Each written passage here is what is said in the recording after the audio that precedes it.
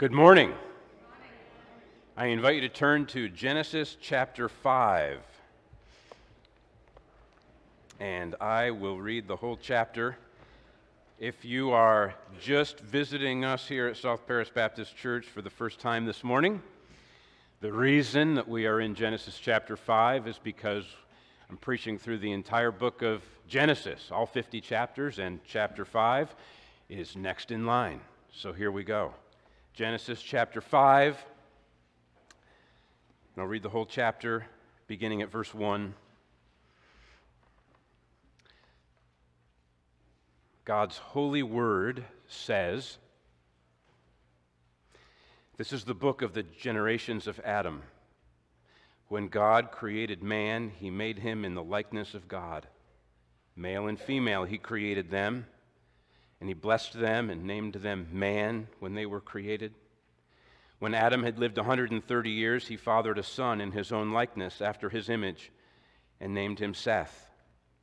The days of Adam after he fathered Seth were 800 years, and he had other sons and daughters. Thus all the days that Adam lived were 930 years, and he died.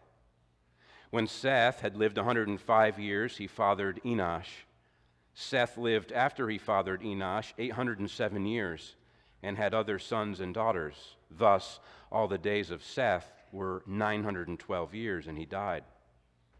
When Enosh had lived 90 years, he fathered Kenan. Enosh lived after he fathered Kenan 815 years and had other sons and daughters. Thus, all the days of Enosh were 905 years, and he died. When Kenan had lived 70 years, he fathered Mahalalel. Kenan lived after he fathered Mahalalel 840 years and had other sons and daughters. Thus all the days of Kenan were 910 years, and he died. When Mahalalel had lived 65 years, he fathered Jared. Mahalalel lived after he fathered Jared 830 years and had other sons and daughters. Thus all the days of Mahalalel were 895 years, and he died. When Jared had lived 162 years, he fathered Enoch. Jared lived after he fathered Enoch 800 years and had other sons and daughters. Thus all the days of Jared were 962 years, and he died. When Enoch had lived 65 years, he fathered Methuselah. Enoch walked with God after he fathered Methuselah 300 years and had other sons and daughters. Thus all the days of Enoch were 365 years. Enoch walked with God, and he was not, for God took him. When Methuselah had lived 187 years, he fathered Lamech. Methuselah lived after he fathered Lamech 782 years and had other sons and daughters. Thus all the days of Methuselah were 969 years, and he died. When Lamech had lived 182 years, he fathered a son and called his name Noah, saying, out of the ground that the Lord has cursed, this one shall bring us relief from our work and from the painful toil of our hands. Lamech lived after he fathered Noah 595 years and had other sons and daughters. Thus all the days of Lamech were 777 years, and he died. After Noah was 500 years old, Noah fathered Shem, Ham, and Japheth. This is the word of God, and it is for our good. Let's pray.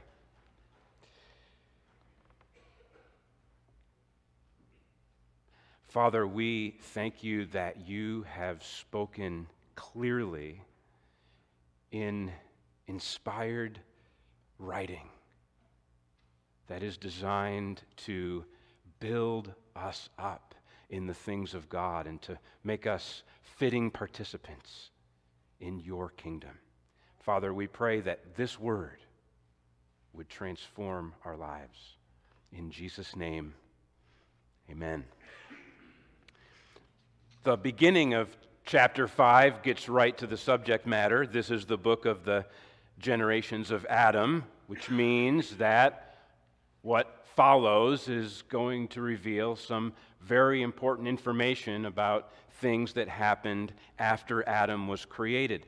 The rest of verses 1 and 2 briefly recap the creation of man and woman, and then verses 3 to 32 tell us about the branch of Adam's family tree that runs from his son Seth all the way down to the 10th generation, Noah, and the 11th generation, Noah's 3 sons.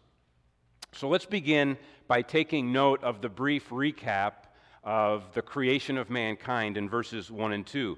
In case you weren't paying attention, back in Genesis chapter 1, mankind did not descend from the apes. Mankind is not an animal upgrade. Instead, God created mankind unique and special in His own image, in His own likeness. Mankind stands apart from the rest of creation in that we resemble God and we're created to reflect His character and to represent His authority. And one of the most distinct ways in which we reflect the character of God is in relationships, particularly in the relationship of male and female, the complementary sexes that are joined together in marriage, and the two become one flesh. And we're reminded of that here in verse 2. And it's very interesting that we're told in verse 2 that God named them, that is, male and female, the first man and the first woman, Adam and Eve, come together, one flesh. He named them man. And that tells us two very important things, nothing new if we've been following along in Genesis 1 and 2. But first, it indicates the unity. If you give a pair, male and female, husband and wife, one name, then that reveals their unity, their fundamental unity.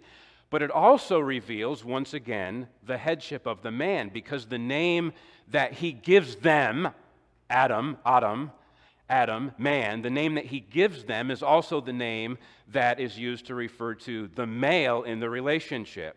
So again, we see the unity of the couple and the headship of the man.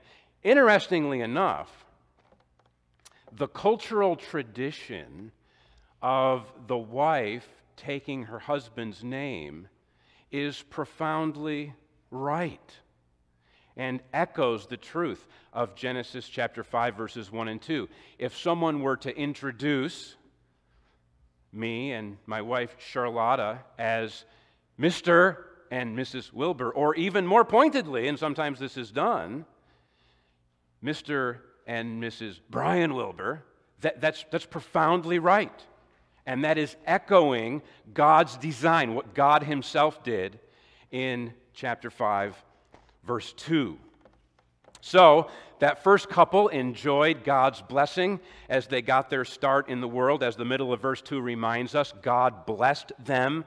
How wonderful to be reminded of God's original blessing upon mankind, and yet how sobering to realize that original blessing was forfeited. And now as we walk through Genesis chapter 5, we come across that repeated refrain, and he died, and he died, and he died, because the disobedience of Adam and Eve opened the door to the long march of death.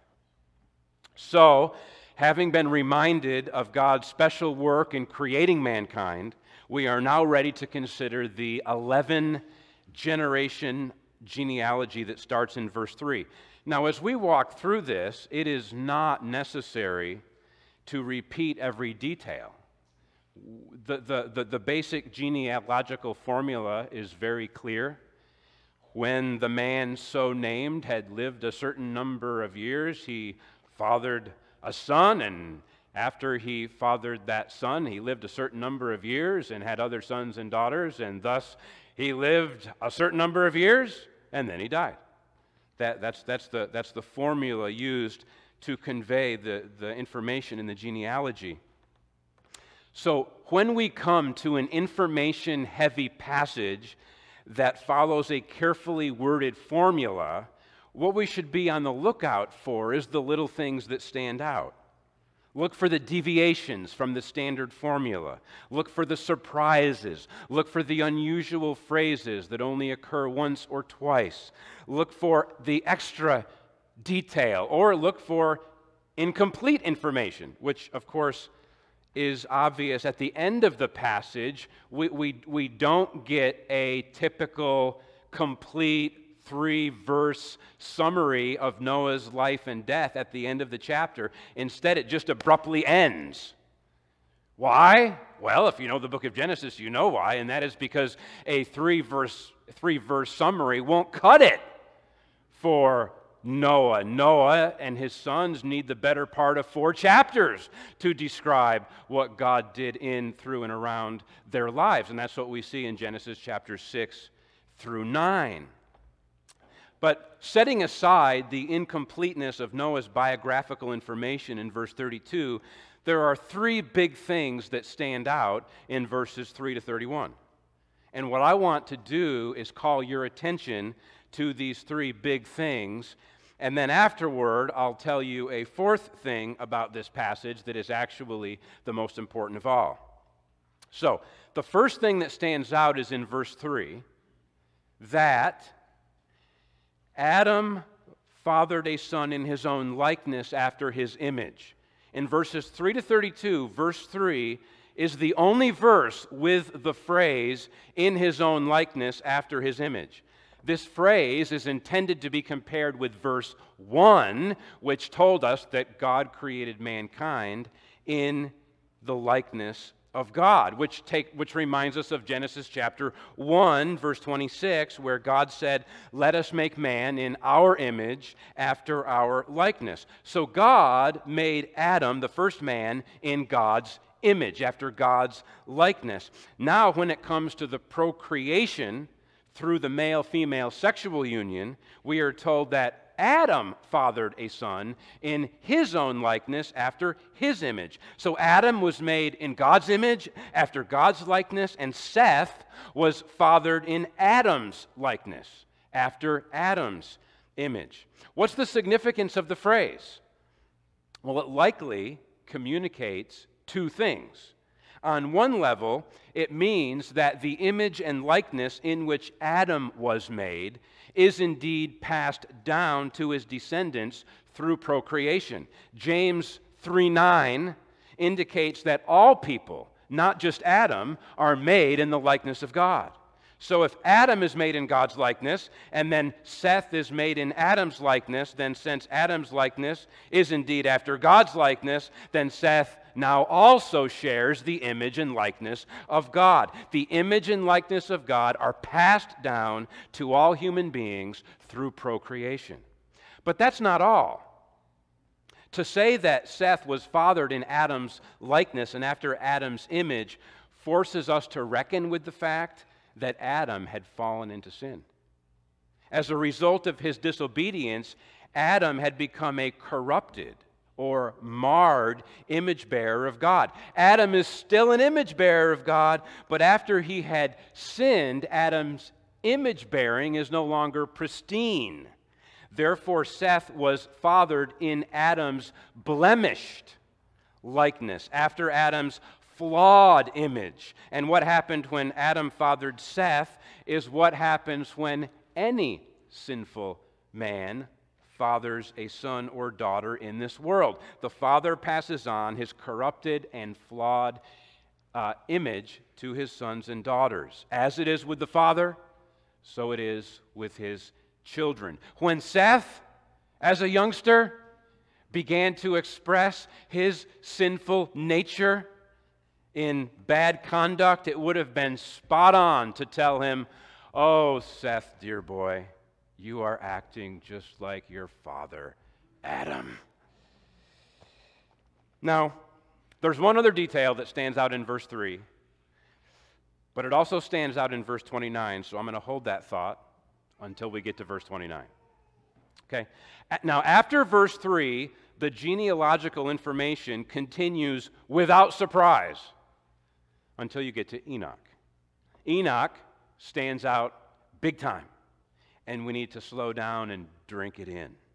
And all that we need to know about Enoch's character is found in verse 22 and is then repeated in verse 24. What does it say? Enoch walked with God. This phrase, walked with God, doesn't mean that from time to time Enoch met up with God in order that the two might go on an evening walk together.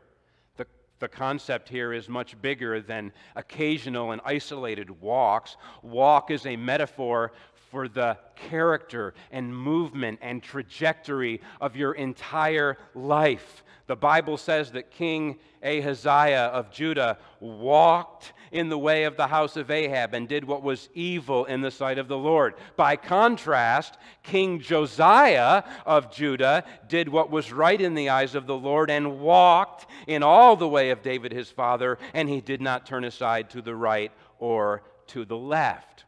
Walk refers to the consistent direction of your everyday life.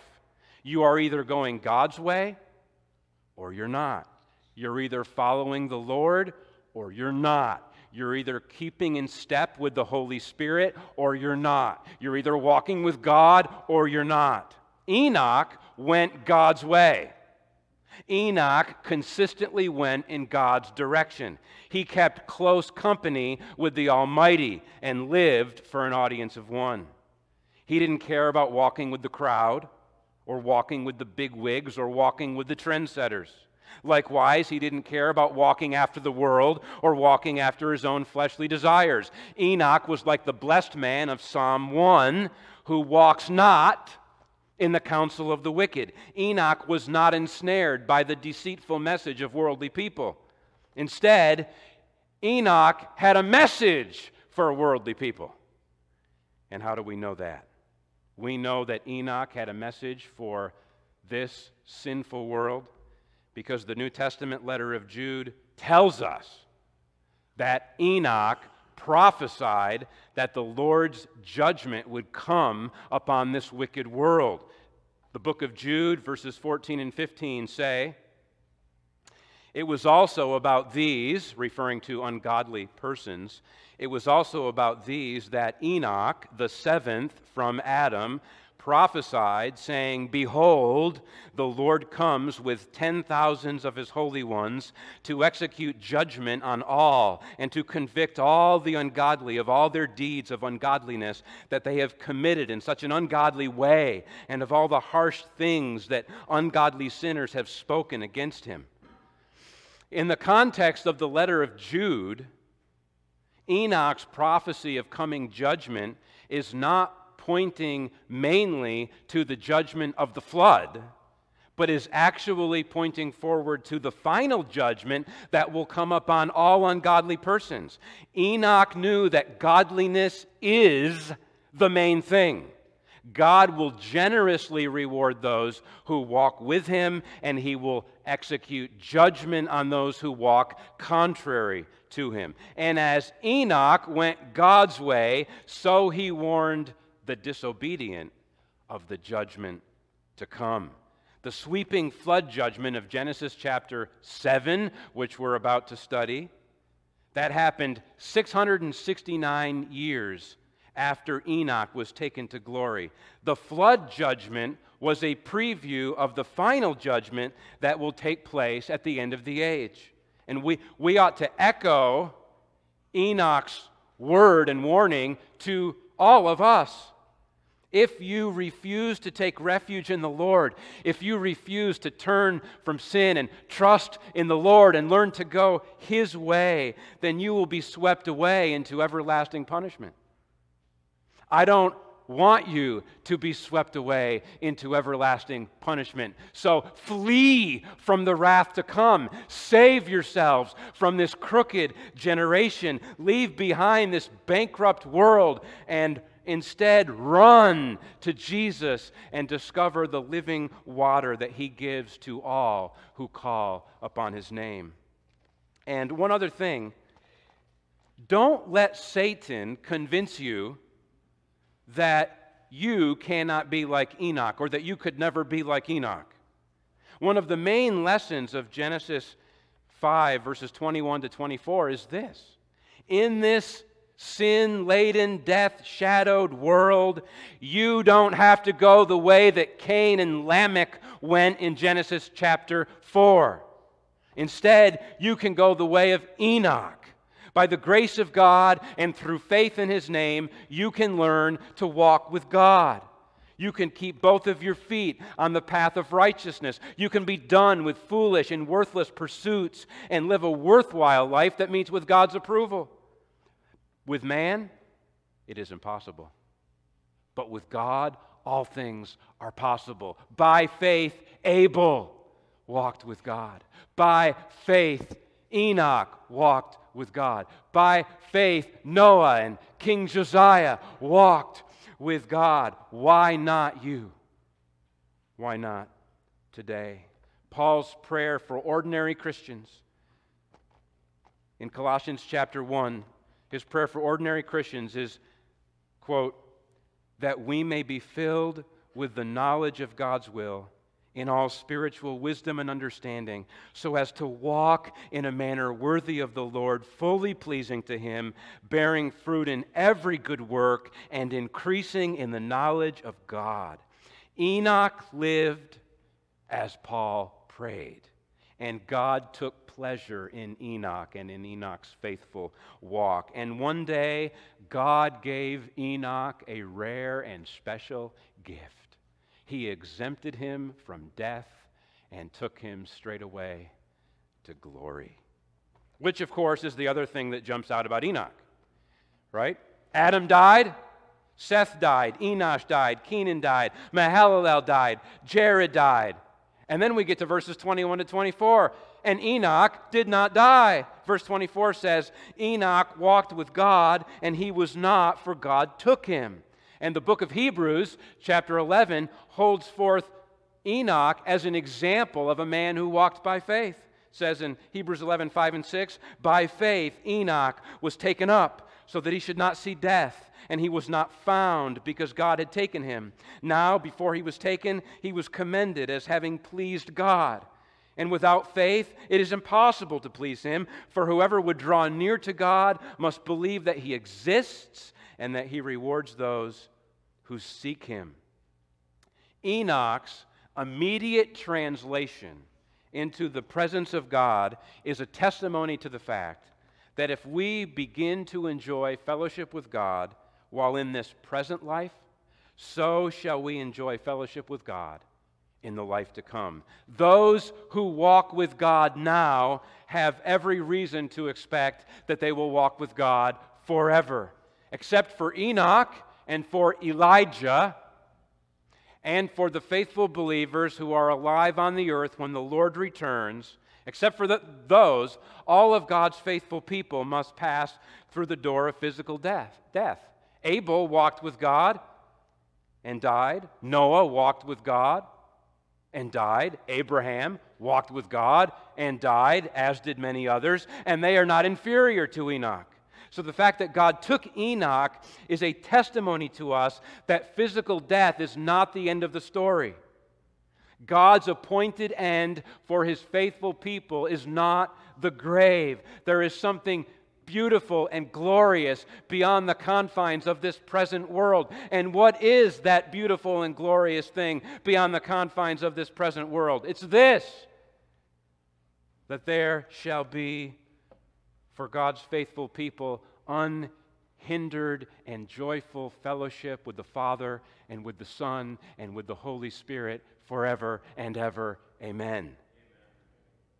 If you aren't walking with God now, while you're living your everyday life in Western Maine, don't expect to walk with God in the eternal city when it's unveiled from heaven. But if you share Enoch's faith, if you share Enoch's desire to draw near to God, if, like Enoch, you prefer what God offers you over anything that the world offers you, then you will also have an unfading inheritance in the age to come. Years ago, I read the words of a Christian woman. These are the words. A lesson came this morning over a ripe peach, a characteristic of ripeness that I had never noticed before, the ease with which it takes stripping. Up to the last day before real ripeness sets in, it clings to the outward, and the outward has to be torn from it. The parting with all of it comes now without an effort. The eternal life at its heart is all that matters. Don't be like an immature, unripe fruit that is holding tenaciously to the tree of this present life. Instead, be so ripe in your love for the Lord that the most natural thing in the world would be for Him to come and pluck you out of this world and bring you home. Enoch was certainly not disappointed when God took him, because Enoch's treasure was not on this earth. Enoch's treasure was in the heavenly places, and when God took him, he was home. So, the first thing that stood out in the genealogy is the comment that Adam fathered a son in his own likeness. The second thing that stands out is the life of Enoch. Now to the third thing. The third thing that stands out is the significance of Lamech naming his son Noah.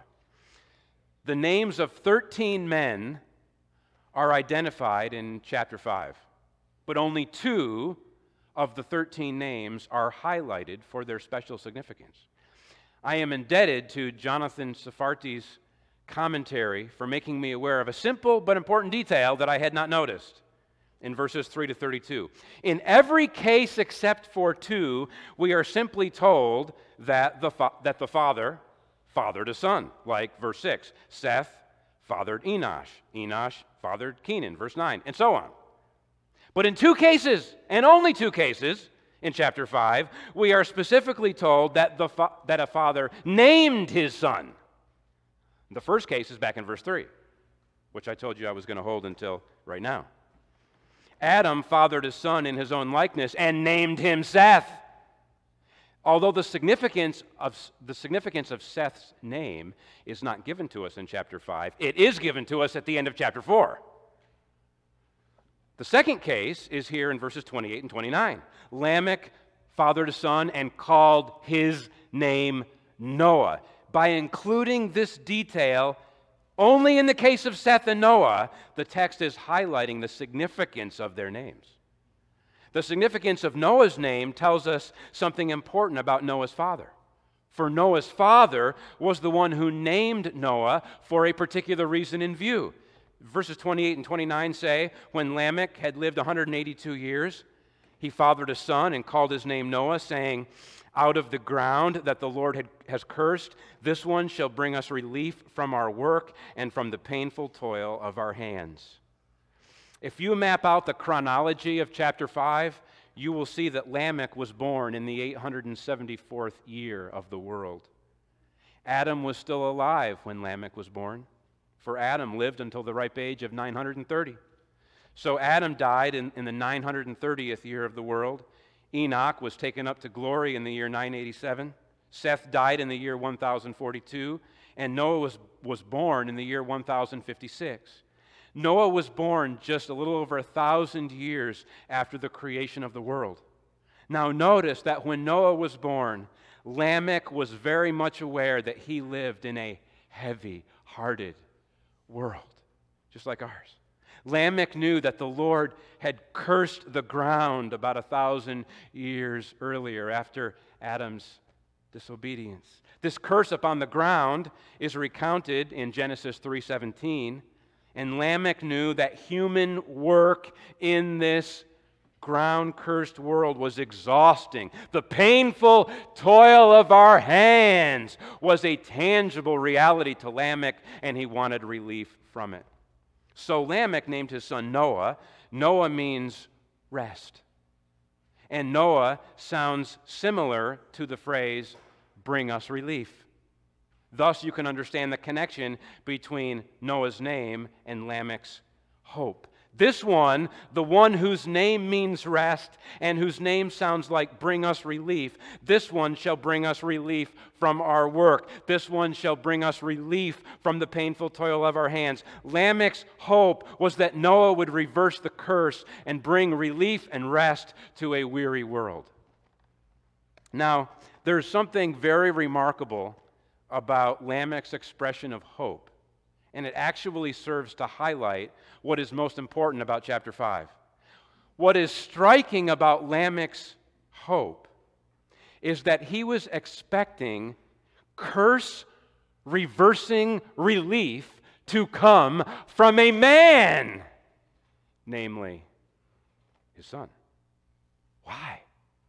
Isn't it true that Lamech should have been looking for curse-reversing relief from the Lord and not from a man? And the answer, as it turns out, is that in this case we have stumbled upon a false dilemma. Of course, Lamech and everyone else should be looking for curse-removing grace from the Lord. But what we need to understand is that the Lord had promised to send a man to do it in Genesis 3:15.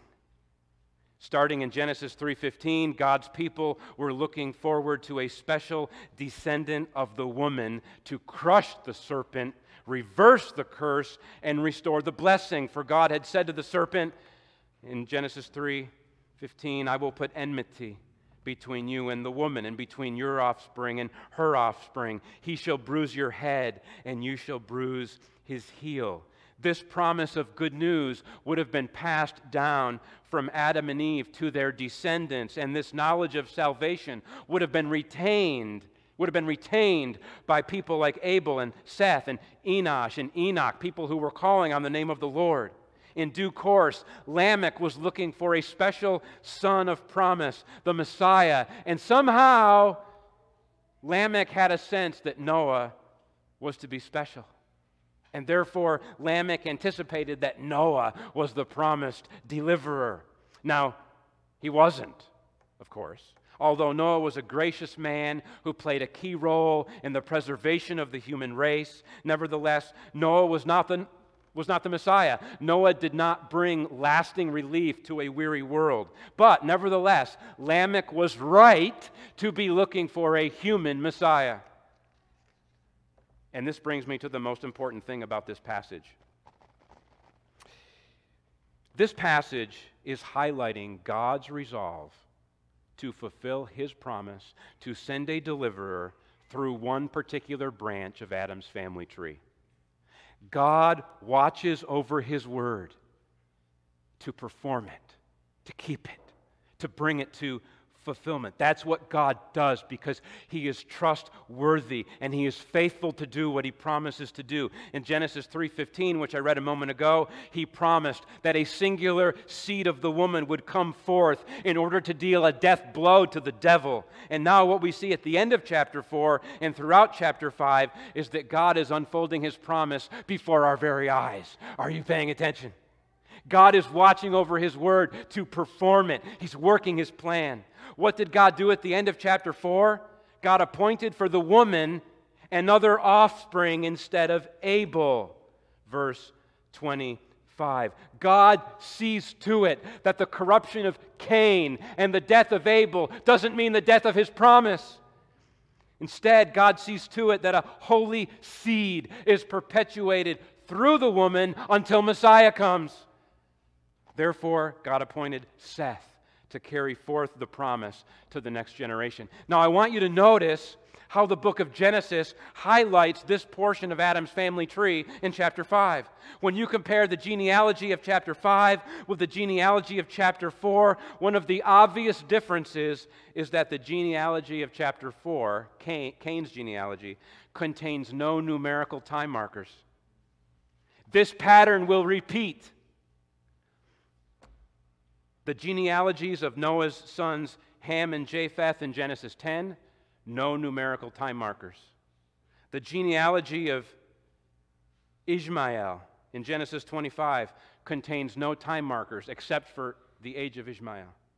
The genealogy of Isaac's son Esau in Genesis 36, no numerical time markers. Furthermore, these non-messianic genealogies eventually just end as far as the Bible is concerned. The Bible does not keep documenting the unfolding of non-messianic genealogies. Another way to make this same point is simply to observe that by the time we get into Genesis chapter 5 and by the end of chapter 5, Adam's family tree was quite complex. I mean, Adam's family tree through Cain down to the 8th generation is told to us in Genesis 4. Adam's family tree through Seth is found in Genesis 5. But Adam had other sons and daughters, and Seth had other sons and daughters, and they all had other sons and daughters. And so by the time we get to the end of chapter 5, Adam's family tree is massive and complex, but God's special attention is on this one branch of Adam's family tree. Because it's through this one branch that God is going to provide the Savior of the world. In fact, every branch of Adam's family tree is going to be cut off at the flood, except for Noah and his 3 sons and their wives. And when we get to the post-flood world of Genesis chapter 11, we will see another genealogy with numerical time markers that runs from Noah's son Shem to Abraham. And in due course, the prophet Isaiah will come along and tell us that someone greater than Noah is going to arise from Adam's family tree through Seth and Enosh, through Noah and Shem, through Abraham and Isaac, through Jacob and Judah, through Boaz and Obed, and through Obed's son Jesse. There shall come forth a shoot from the stump of Jesse, and a branch from his roots shall bear fruit, and the Spirit of the Lord shall rest upon him. Isaiah 11:1 and 2. And when the fruit of Jesse comes, he will pick up the scroll of the prophet Isaiah, and he will announce to the world that he is the one who has come to give us rest. And he will say, the Spirit of the Lord God is upon me, because the Lord has anointed me to bring good news to the poor. He has sent me to bind up the brokenhearted, to proclaim liberty to the captives and the opening of the prison to those who are bound, to proclaim the year of the Lord's favor. Isaiah 61, taken upon the lips of Jesus in Luke. I think Luke chapter 4. The eightfold refrain of Genesis chapter 5 stings. And he died, and he died, and he died, and he died, and he died, and he died, and he died, and he died. Lamech lived in a world of death. He was 56 when Adam died, 168 when Seth died, 266 when Enosh died, 361 when Kenan died. Lamech was 416 when Mahalalel died, and 548 when his grandfather Jared died. What Lamech needed and what you and I need isn't just a deliverer who can bring us relief from the painful toil of our hands. We need a deliverer who can bring us relief from the long march of death through this sinful world. We need a deliverer who can save us from the righteous judgment that Enoch foretold and that the flood previewed. We need a deliverer who can crush the serpent and remake sinners in accordance with the image and likeness of God. And what we have needed ever since our first parents fell into sin, God has been absolutely determined to give. Which is why right here in Genesis chapter 5, he is paying careful and special attention to the lineage of the holy seed that would one day yield the true king who suffered death for us so that we might walk with him in the land of the living. And when the seed of the woman finally came forth in the fullness of time, a grand announcement sounded forth over this sin-laden, death-shadowed world. Fear not, for behold, I bring you good news of great joy that will be for all the people. For unto you is born this day in the city of David a Savior, who is Christ the Lord. And any person from any branch of Adam's messed up family tree who calls on the name of this Messiah will be saved. Amen.